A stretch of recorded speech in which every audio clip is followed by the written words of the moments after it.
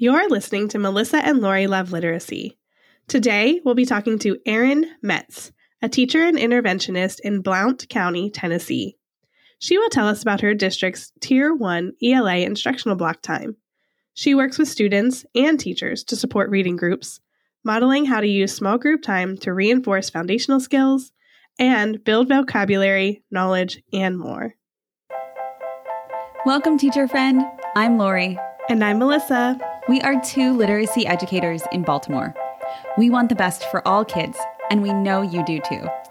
Our district recently adopted a new literacy curriculum, which meant a lot of change for everyone. Lori and I can't wait to keep learning about literacy with you today. Hi, everyone. Welcome to Melissa and Lori Love Literacy Podcast. We can't wait for today's episode because we are talking with a teacher and an instructional coach. She's super awesome. She has high quality materials in Tier 1, and we are going to take a deep dive into the instructional block. We're going to focus on the use of small group time to meet students' needs, but really talk about the instructional block as a whole as well. So, Melissa, I know this is like one of our favorite things to do, talk to a teacher and talk about instructional time. Absolutely. Yes. So today we have Erin Metz, and she's a learning loss interventionist in Blount County, Tennessee. And she'll tell us about how she models teaching small group reading for K-2 students and teachers. And that these groups, they reinforce foundational skills, vocabulary, and build knowledge for reading comprehension. So a little bit of everything. So she'll tell us how that happens. So we're so glad you're here today, Erin. Welcome. Thank you. I'm so excited to be here. And can you tell our audience just a little bit about yourself, how you got to where you are? Yes. So I started teaching third grade, actually, which made me realize I didn't learn foundationally, if you will. I would tell my kids, hey, just sound it out. I didn't know how to sound it out. And so when I moved counties, I started teaching first grade, and I started to learn all of the ways to, quote, sound things out. I started learning the spelling rules and things like that. And so then I applied for this job through the COVID funds that most schools were given. And it is a way for us as learning loss interventionists to go into classrooms and help students who may have fallen behind or not yet learned the things that they need in order to build that solid foundation in reading. And so my role now is to kind of give those students a little extra help that they need to fill in the gaps that maybe they lost through the time off with COVID. Erin, do you have any data, even if it's like anecdotal data, about like how are more students behind? I know we hear that, but just wondering, like from an actual district. So we actually looked at that, and when we started, we really focused on the upcoming second graders, which now this year are third graders, because we've been in this role for a year now.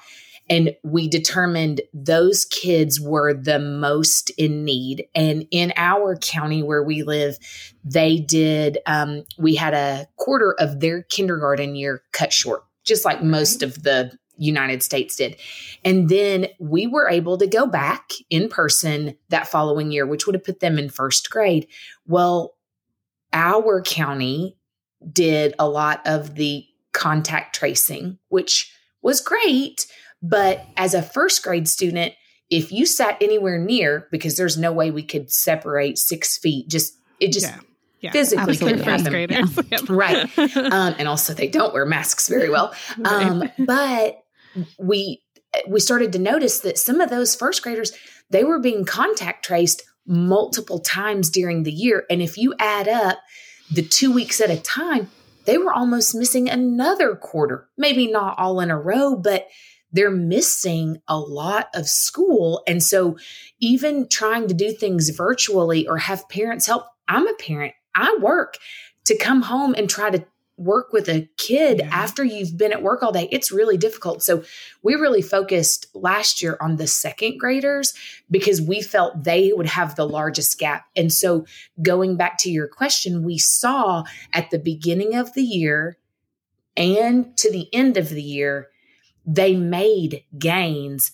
but in comparison to second graders beforehand, the gaps that we're showing in the foundational skills like phonemic awareness, phonics, and high frequency words, those gaps were much larger. So the scores were not as high as they had been in years past. And so that's kind of where we determined we needed to make sure that now our focus is K2 to ensure that even though they didn't miss all of the school like the second graders have, we wanted to give them the opportunity because they have lived in a masked world or a world where maybe not a lot of people speak to them or read to them. So we wanted to make sure that we really hit the things that we saw were a need last year for these kids coming up. So that way, maybe it won't continue to be a need.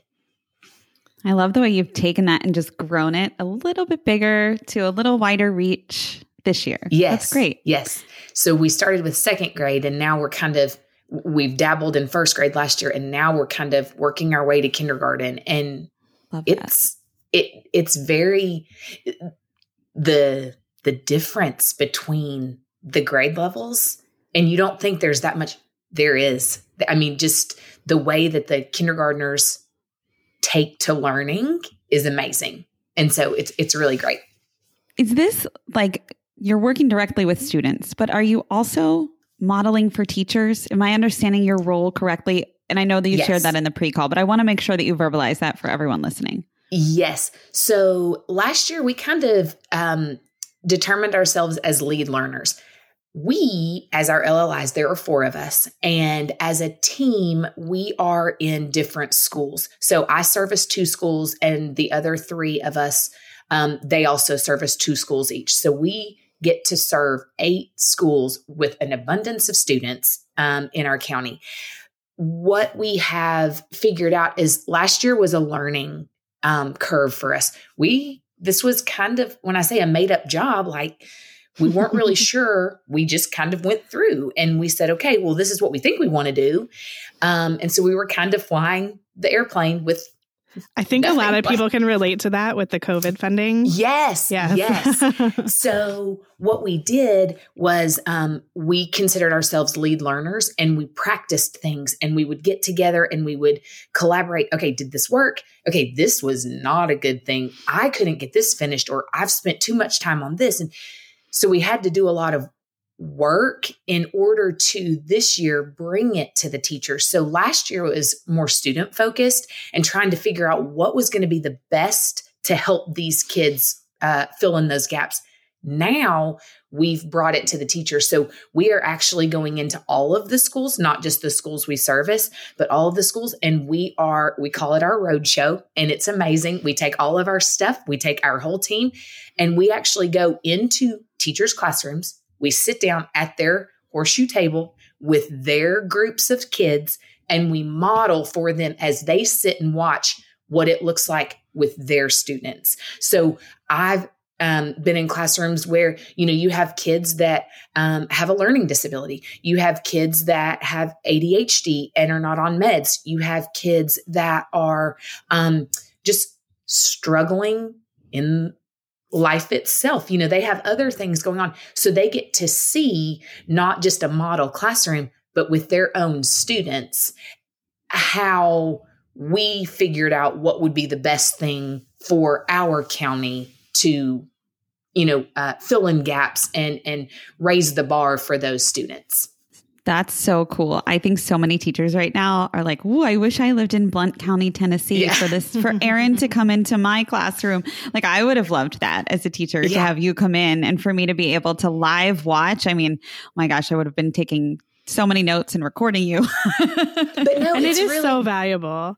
It is. You show like videos and things like that, and people are like, but exactly. those aren't my students. Yes, and what I found is actually going into all these different classrooms. The reason I feel like I'm a good teacher, and I'm not tooting my own horn, I feel like everybody would say this: if you can go and see other people do things, you take little mannerisms and little examples of how they have classroom management or how they did this particular type of or this part of the lesson. And it's like, oh, I never thought of that. Because like we kind of spoke earlier, you're in the four walls of your classroom and you're kind of like, this is all I know.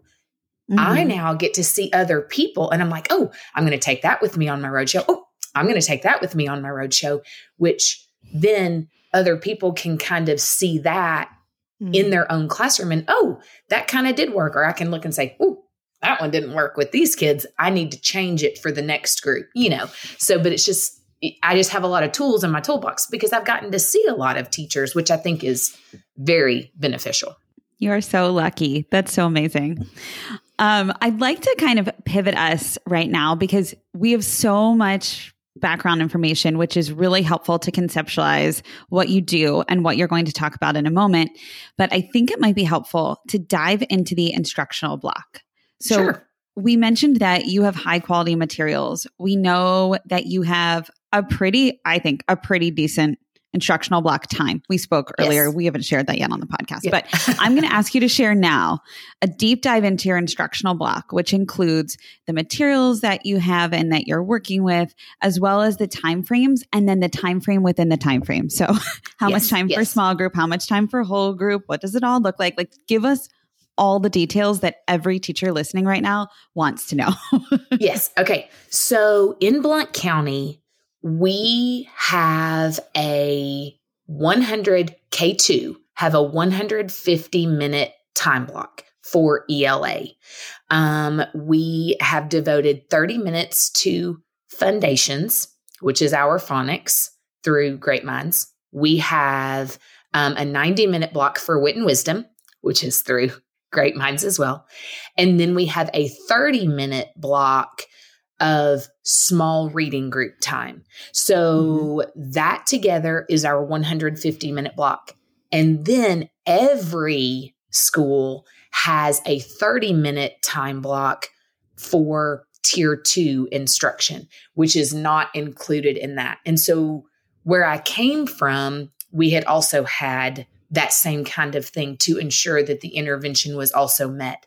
So I think one thing that I feel that Blount County is very lucky in is we have this huge amount of time to ensure that we can cover whole group instruction, small group instruction, and then we also have a devoted time for the students who need a little bit of extra help. All of those are carved into the day, and which I think is amazing. Like you know that you have 150 minutes. You've got to find when you can get these things in. Within that, the 30 minutes is the Foundations, the 90 minutes is the Wit and Wisdom. And then we also have that 30 minutes of small reading group, which is where we use the geodes.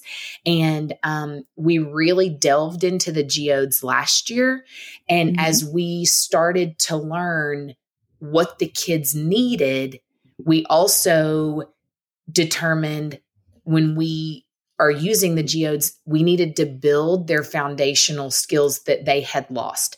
Or I don't want to say lost. Let's rephrase that as they hadn't built up yet. It was there, but it wasn't as solid as it could have been. And so what we did was we took the geodes and we created, based on Beverly Tyner's lesson plans, ways to incorporate what the foundation skills were for that lesson, as well as phonemic awareness through Hegarty that is also used in our whole group instruction, as well as using the geodes to work on just reading material that is on grade level. Because what we also found is some of these students, for the longest time, and I was very guilty of it as well, I was trying to level the reading of what my kids were reading and not realizing I'm creating an even bigger gap because I'm trying to make sure that my low kids can read, but it might be on a kindergarten level. Well, we're in first grade. They need to be able to read first grade things, because then when they go to second grade, they've not even touched a first grade material because I'm too busy trying to get them to read kindergarten so they can move up. So we tried to incorporate the geodes with all of those things to ensure that they had the opportunity to read that on grade level text. Yeah. So Erin, just to clarify, they're using the same texts throughout, right?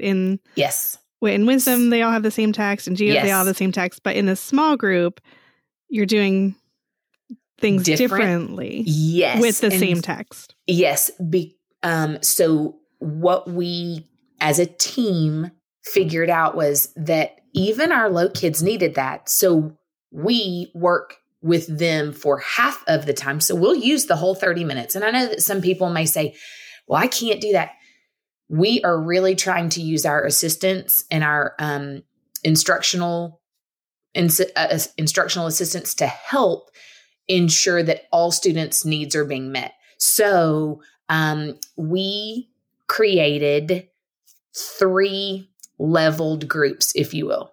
One is the accurate group, meaning these are our low kids, and we need to work on just reading the words correctly. So we build in the phonics of whatever it is we're working on in that geode.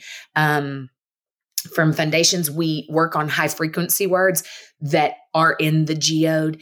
And then we bring in the geode, and I, as the teacher, will point to each word. While they point to each word, I'm going to read it first so they can hear what the words are. And then they're going to repeat it. And that's all I'm going to do. I'm going to look at the pages. I'm going to say, okay, guys, I see on this page, the little red squirrel is getting ready for winter. And I know he's getting ready for winter because he's doing these. I'm front loading every information that they need. So all they have to work on is reading the words correctly, because that's their struggle. And I don't want to try to add.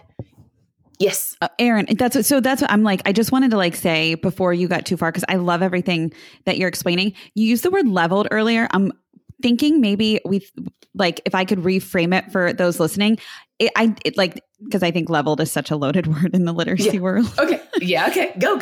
Yeah.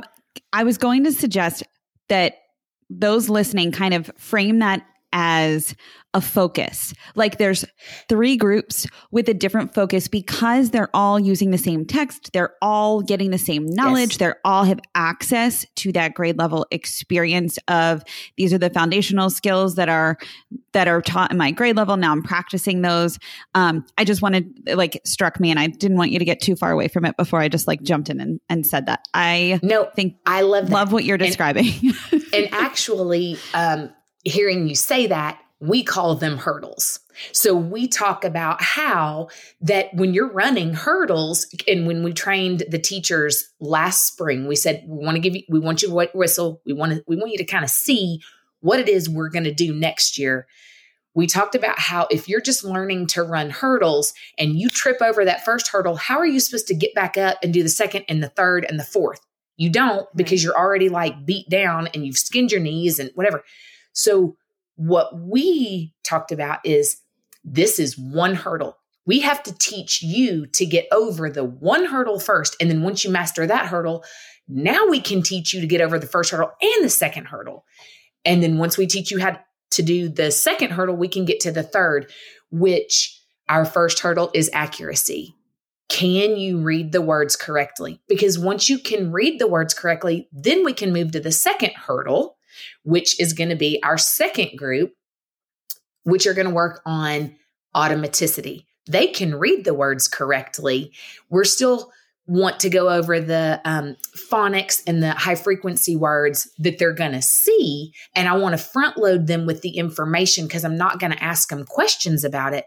But in my second group, we already know the words. I want you not to read like a robot. I want you to read like a teacher. So we talk about phrasing. And so they know that their goal is to read with phrasing. And we call it scooping because in Foundations, they scoop and they have to follow with their finger with scoops. And then they practice reading in that way. So then once they've met those 2 hurdles, great. You now know all the words. You can read like a teacher. I'm now going to give you the comprehension questions, which is your third hurdle. I'm going to see if you can understand what it is you're reading fluently. I want to see that you can answer questions and really dive into the first grade text or the second grade text to ensure that you're understanding what you're reading and you can do what good readers do. We make inferences, we draw conclusions, we do those things, but they don't realize that's what they're doing because they're just reading words. So sure. One thing I think is so important also to name here is that you can do all of this with geodes. Geodes are readable, decodable texts that build knowledge connected to the topics in Wit and Wisdom. Just like a quick little snapshot for those listening. You can do that in geodes because geodes have rich content that build knowledge. I think it's more challenging, not that it's not possible. It's more challenging to do that in a typical decodable text to the extent that you're describing, Erin. Now, I know that we did have a guest on earlier who did speak to the fact that like you can do this with decodable text. But I believe, Melissa, correct me if I'm wrong, Elise mentioned it as being easier to do with, from her perspective, with fictional decodable texts. Do you remember that? Yeah. Well, yes. To be able to like ask comprehension questions. I think that I just want to make sure like we have this real. She was saying it's easier to create stories that make sense with in decodable text because it's just harder in nonfiction to do that because the vocabulary is so tough. It can be. Yeah.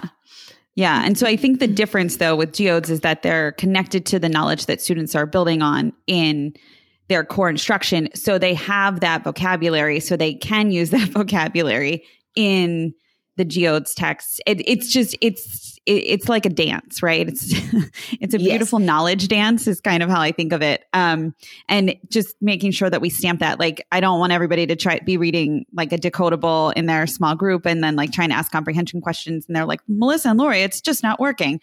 The difference is that you have a rich text to do this with. Yes.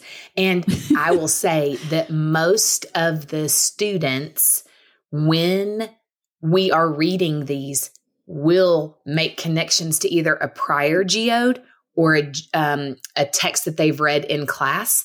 And they will, like when Sal went to and they say these things. And I'm like, yeah. And sometimes like it's a connection that I'm like, wow. I didn't even think of that. And I'm an adult. But it's the way that they're able to connect those things. And talking about the rich vocabulary within this, we always try to pull out some vocabulary that we feel, as well as the geode manual says, are going to be important. And so with that last hurdle group, the comprehension group, sometimes what we'll do is I'll pull out a word and I'll say, okay, this is the word, blah, blah. Does anybody know what this means? And they'll kind of look at me and I'll say, all right, so your job today is as we read, I want you to try to figure this word out because I know that they're going to come across words in texts that they read later on that they're going to have to use the context clues or what they prior knowledge or things that they can relate to in order to figure this out. And they have really taken that challenge and run with it. Now, my other two groups, my accurate group, my first hurdle group, I look at them and I will give them everything. And I'll say, let's find this word after we've read it. Yes, remember the word spile means a tool that these people will put into a maple tree in order to have the sap come out. So it's like a spout. And I'll say, find the spout on the page so they can have a visual of it and things like that. So then we now know, spile is another word for spout. Now, my third hurdle kids, my comprehension kids, I'll look and I'll say, I need you to figure out what spile is. And sometimes they're like, I don't know. Okay, well, this is a great time for us to try to work together to figure it out. So we'll talk about, we see the word tool at the beginning. Great. I see a picture of this thing in the tree. Great. So let's put those things together and see if that word spile might mean one of those things. So it's helping them feel confident in understanding vocabulary because I'm not always going to be there. Right. Somebody's not always going to be there to tell them that, but it's giving them that experience with this rich text that is decodable in some ways. I mean, I say some ways because there are some words in there that are difficult if they haven't gone over certain spelling patterns that we have to introduce. But let me tell you, they take that and they're like, okay, let's go. They love it. they love it. Yeah. And it reminds me of, you're giving them that agency to go do that on their own because, readers can get so frustrated if they are getting to words and I don't know what that word is and they think it's them. Yes. But if you're like giving them that feeling of like, yep, you're going to get to words you don't know and like be curious about it. How can you figure out what it is? It's a totally different way of attacking a text. And by the way, I've never heard the word spile before and I just Googled it while you were talking. Yes. It's amazing. And we talk a lot about earlier, you mentioned that a prior podcaster said that it is harder with the comprehension in nonfiction texts. We've talked a lot about how in informational texts, you're going to get words and questions that are harder to answer, which is why now we need to go back into the text and try to find our answers. Because sometimes in a fiction text, it is easier. Like I can ask you, why did Sal say she wanted to do it her way? Oh, well, they can make an inference because they kind of feel that, they feel what the character has felt. Mm-hmm. But in this case, I might say, why do you think they needed to make a web from the tree to the tank to get the sap out? It's not in there. No idea. You have to figure that out. It's to get more sap out or to fill it, to take the, I guess, man labor away because they would normally have to just dump buckets. So now they figured out a way to make it easier. So it's just, but yeah, you need the text to know that. Yes. Yeah. That's so great, Erin. I'm wondering if we can talk a little bit. You already mentioned a very high level, your role as an interventionist. Mm-hmm. I'm wondering if we can dig in a little bit more because now that I know what your literacy block looks like, I'm wondering, where do you fit into this piece of the puzzle? Where are you modeling for teachers? What kinds of things are you modeling for them? Do you model for all the different parts of the block? And when do you work with students and what kinds of things are you working on with students? And what else do you do? Probably more than that. No, that's so what we as a group have done is we used our beginning of the year to kind of model and just ensure that the teachers that we're working with felt comfortable doing these groups. Because so often, we were trying to learn geodes last year. It was new. We were just trying to figure it out. We just said, hey, just put them in front of them, read it. Let us learn first, and then we'll bring it to you.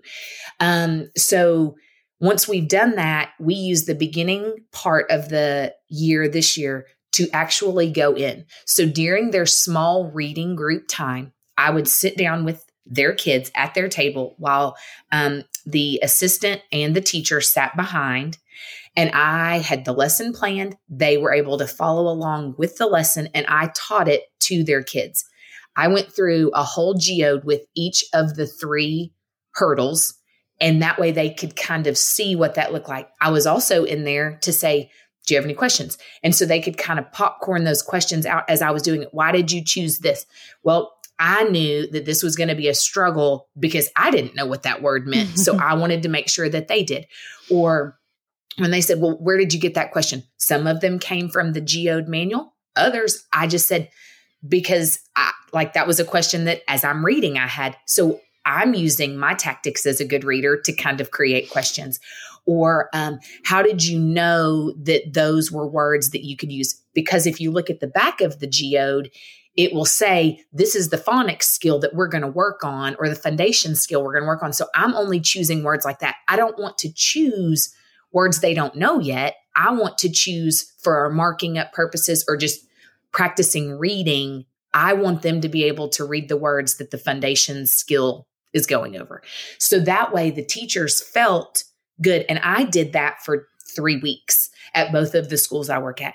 And at one point, one of the teachers was like, this is amazing. Like I needed to see this in action multiple times. And so then they would say, okay, I've got this group. Can you come show me this group one more time? I just want to make sure that I'm really getting it that way.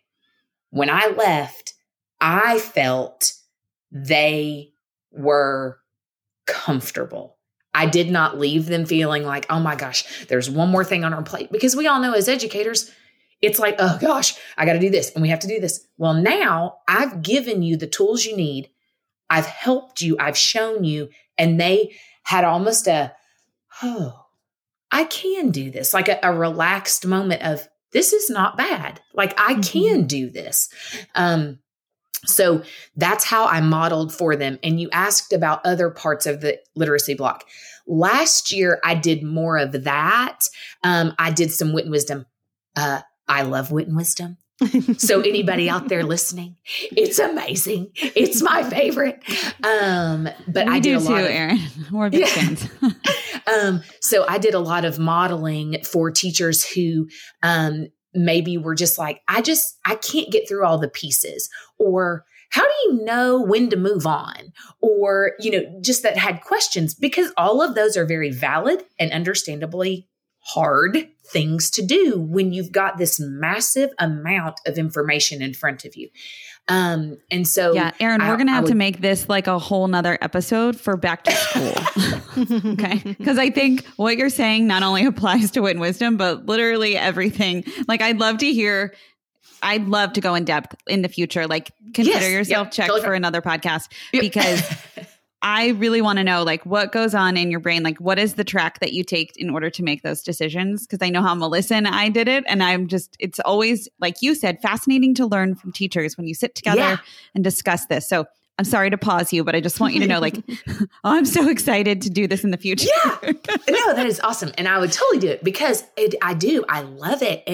And so I would model that. And then we have been trained on foundations. And so sometimes teachers would say, hey, do you mind to come in and show me a lesson? So we would come in and show a lesson, because at some point, everyone kind of puts their own little twist on things. Well, sometimes, myself included, I would start putting more of my twist than the Wilson twist. And so it became something different. So I would have to kind of refocus and say, okay, no, which also teachers did. And so we would come in and model those things as well. So with that tier 1 block of instruction, last year was more of the modeling with the wit and wisdom and the foundations.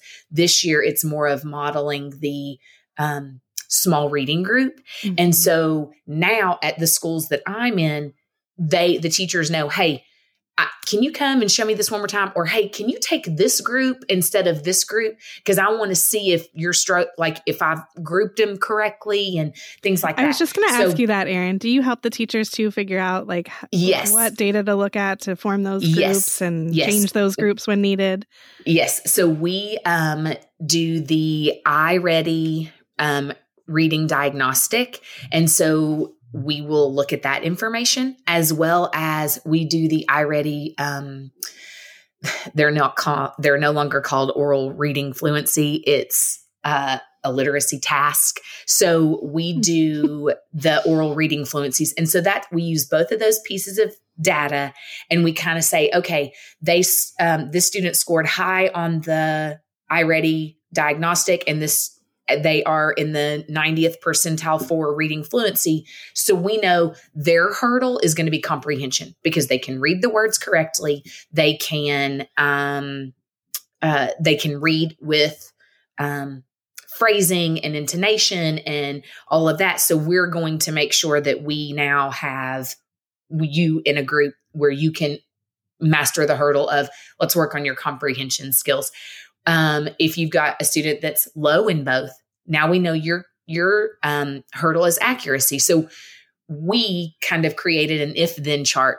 If the student is here and here, this is where they're going to be. If the student is here and here, this is, and then it gave them the room to say, okay, well, I've got a student that's scoring in this particular percentile on both. However, I see something different in class. So Which I would like happens. to, yes. And so it gave them the opportunity to kind of say, oh, okay, cool. I can put them where I think they need to be. And then I'm there. Other teachers are there. We can kind of all go, oh, yeah, that was a great decision. Or, well, when he was with me, I noticed he did this. So I'm thinking maybe this group might be a little better for him. So we all did those things together. And once we've put all of those together, we will go through and we did that in a PLC. Then I modeled, and now they're kind of on their own. So now I am able to take my groups. So I have a small classroom at both schools, and I will take students in a group. And right now I've got most of my groups are the fluent groups. So their hurdle is I'm working on comprehension. We're working on questioning in 6 weeks, which I think I've got like 3 more weeks of that left. I'll then take the automatic group, which then I'll start working on, let's work on phrasing. Let's work on making sure that we're scooping our words and not reading word by word, but we're reading phrases. And then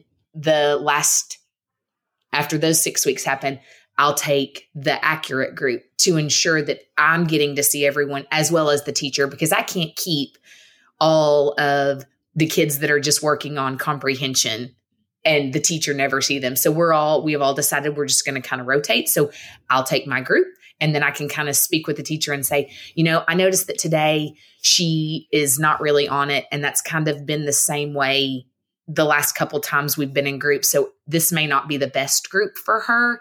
And so then we can kind of have those conversations of where is the best fit for this particular student and their needs, which makes it really nice to be able to kind of have that conversation with teachers as well.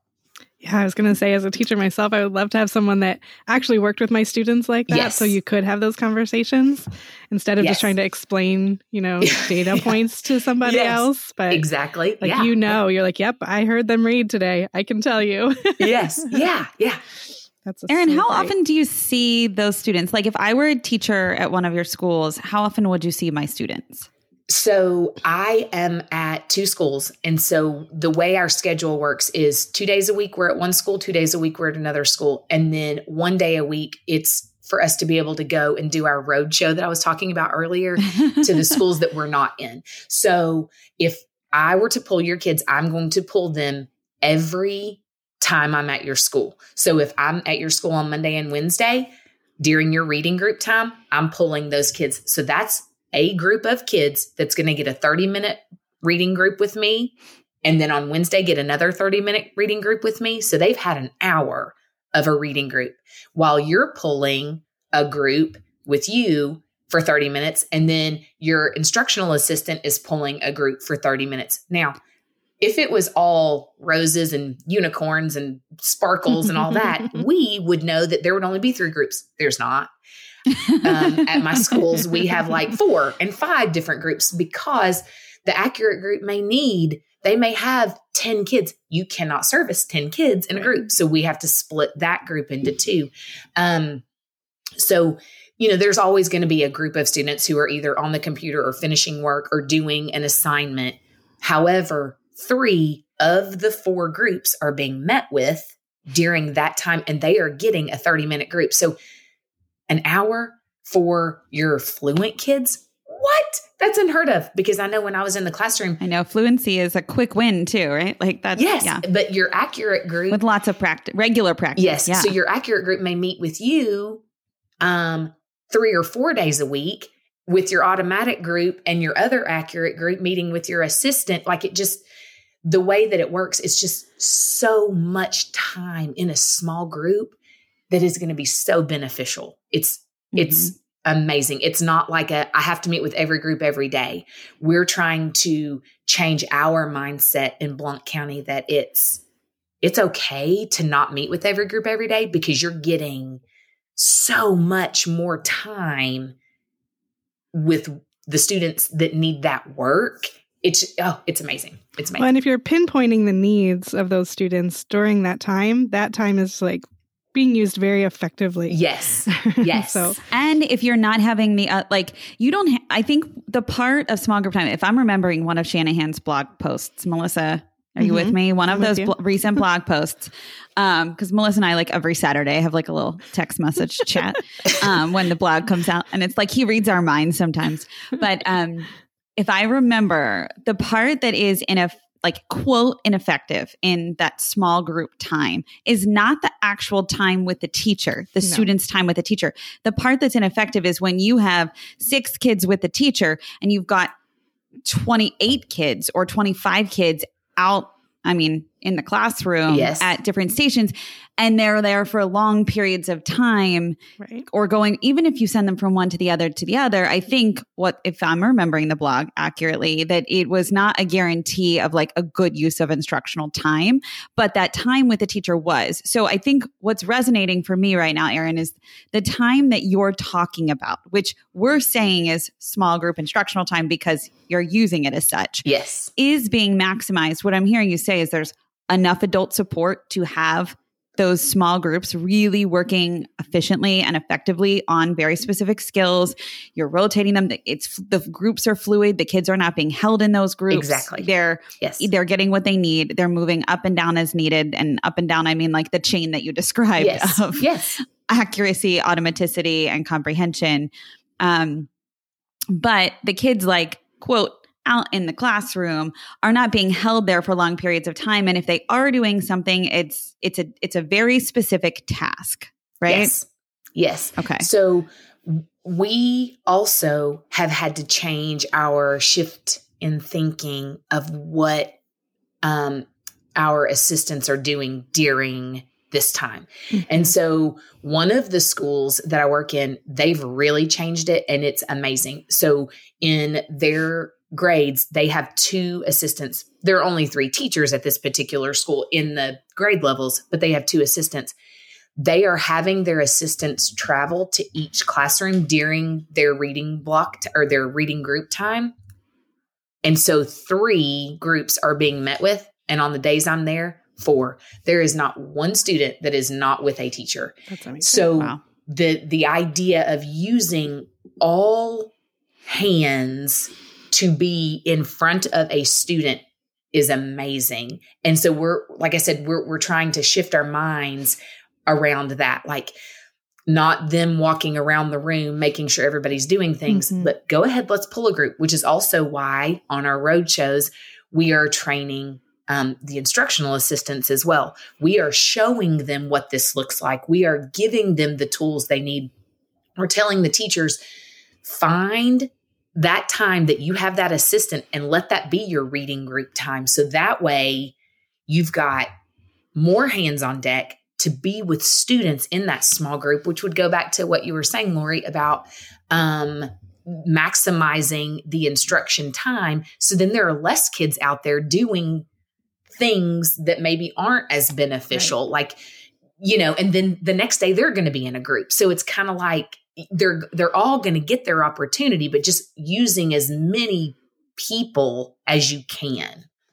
I'm so glad you brought this up because one, my mom is an instructional paraprofessional and I would trust her to teach my child to read. Yes. She's of course, but she knows what she's doing is what I'm trying to say. Yes. When I talk to her, I'm like, she's trained, she knows what she's doing. And I just saw, I think it was yesterday or maybe even this morning on a Facebook group, someone wrote, how can I tell my principal that my instructional para should not be working with small groups of students? And every comment was like, they should be. You should be using them to do this. And if they're not trained to do it, you should get them trained so that they can. And I will say that, I know the listeners can't see this, but my eyes got really big because I can't imagine having an extra body in a classroom not working with students. I understand that it's very important that, copies are being made. I get that, and kind of crowd control, because the COVID 2021, I had 26 first graders in a classroom. And I was like, what is happening right now? But I will say that usually the assistants are the ones that are craving the knowledge and they want to learn. And so when we go and we train them, they're like, this is amazing. We've never been trained. Normally the teachers are just handing us things, but now we feel like we're armed and we can do this because we've been shown how. Because I will say it as a teacher, I didn't have time. I didn't have time to sit down and show my instructional assistant, hey, I need you to do it this way. Can you do it this way? Watch me do this and let me show you how I would like you to run a reading group. So then you would know. Sometimes I would hand her things and she would look at me like, what do you want me to do with this? Teach them? And you forget because you have so much going on. So this is a great thing for us as learning loss interventionists. We are able to take that off the teacher's plates, but then the assistants feel valued. They feel like, okay, I can go do that. And then let me tell you, sometimes those assistants are running a better group than I am because they are like, they want it and they take it seriously. And it's like, wow, they just needed that. They needed a little bit of help and training. Yeah. Yeah. This is really like maximizing resources, right? We're maximizing not only the resources that your school has decided to use, which are like high quality materials, which is super exciting, but also the resources of, I think the most valuable resources, right? Our people and our time Yes. Like those are the two things that I think if you asked any school, organization, anything, anywhere, those are the two things that we can't get enough of. And I think I love the idea of just having everyone in front of students. You mentioned crowd control earlier, and I just thought, well, what better crowd control than having like teaching a lesson? Group, yes, because they're focused and it's on things that it's on their hurdle. So it's not like I have a student who is struggling to read the words with some students who are that are ready to answer comprehension questions. They're working on their ability level, which I think they need that. They need that specific instruction. So therefore, they're zoned in, they're focused. Okay, I can do this. They don't, the students don't lose, okay, I can't do this. I'm just quitting and I'm going to disrupt the group now. But I will say that, like you said, most of the teachers will say, I don't have enough time. Well, let's maximize what time we do have and let's use the other resources, not materials, people. Let's use hands to make sure that everybody is on the same page. I think we just need to let that sit for a moment. That's so good. Thank you so much for bringing this, not only to have this conversation with us, but just like attention to this. And thank you for just your energetic approach to thinking differently about the use of this time and how we can maximize it. I'm wondering if there's anything that you want anyone listening to know that we haven't covered today. I don't think there's anything that we haven't covered that I want them to know. I feel that these kids need us now more than ever, especially since the pandemic has happened, and giving them the opportunity to solidify skills that are just not solid yet. They're there. They have them. They just aren't as solid as they should be. Touching on those and making sure that they solidify those before moving on will help them get over each of those hurdles easier. And they're not going to be upset when they hit that first hurdle and fall down and skin a knee and I can't do it. And then they want to quit. Nope. We're going to teach you to get over that hurdle. So that way you can make it over 2 and then you can make it over 3. And then we have a lifelong reader. They're not going to want to not read. They're going to want it. I love the visual of getting them over the hurdles. Yeah, I know. Really I took notes and I put it in there as hurdles because I think it's just a brilliant way to explain it. Yeah, it's really great. Well, you ready to answer some fun questions, Erin? Yes. Not that they all haven't been fun.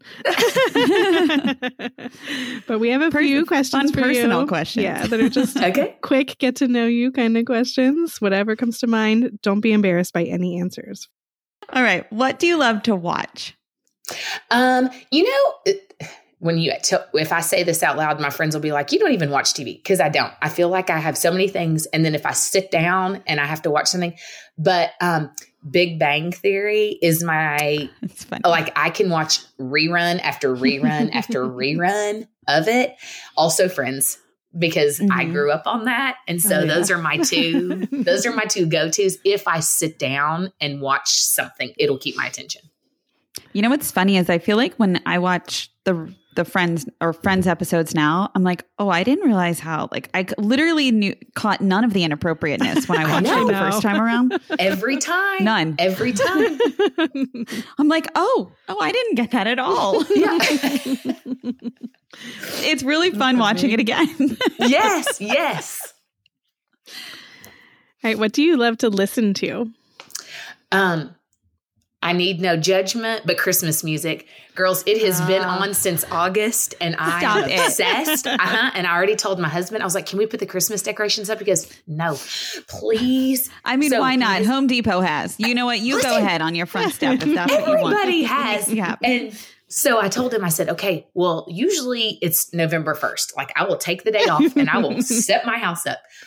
But right now it's Christmas music, and we are doing it the weekend before Halloween. I already told my husband, I don't care what you say. We are doing it because Halloween's on a Monday. So I am going to make myself happy. We are going to set him up.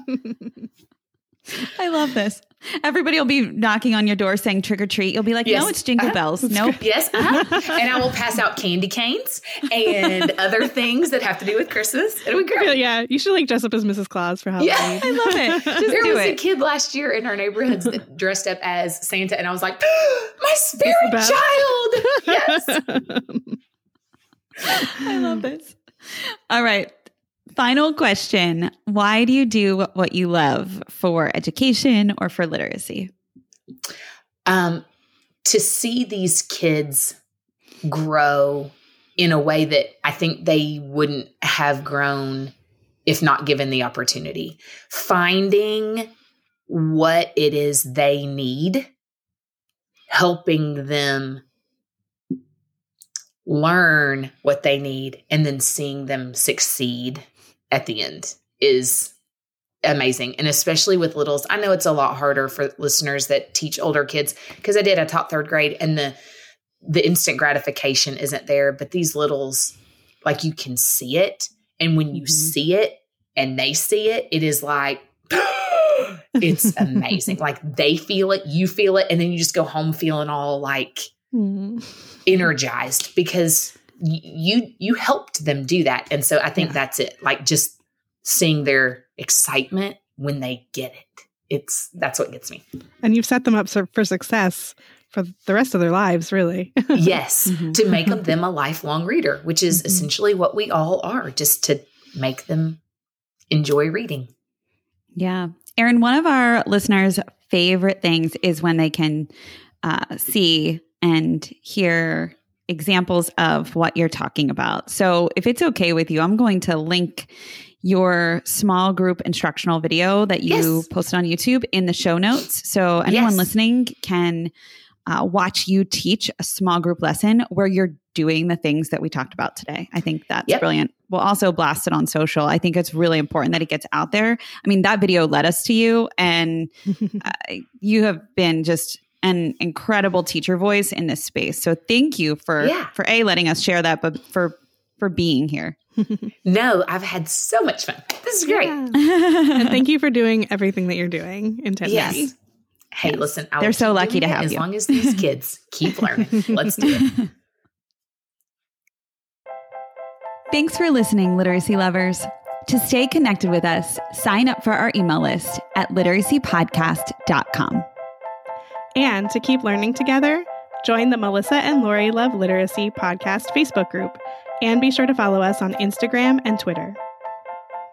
If this episode resonated with you, take a moment to share with a teacher friend, or leave us a 5-star rating and review on Apple Podcasts. Just a quick reminder that the views and opinions expressed by the hosts and guests of the Melissa and Lori Love Literacy podcast are not necessarily the opinions of Great Minds PBC or its employees. We appreciate you so much, and we're so glad you're here to learn with us.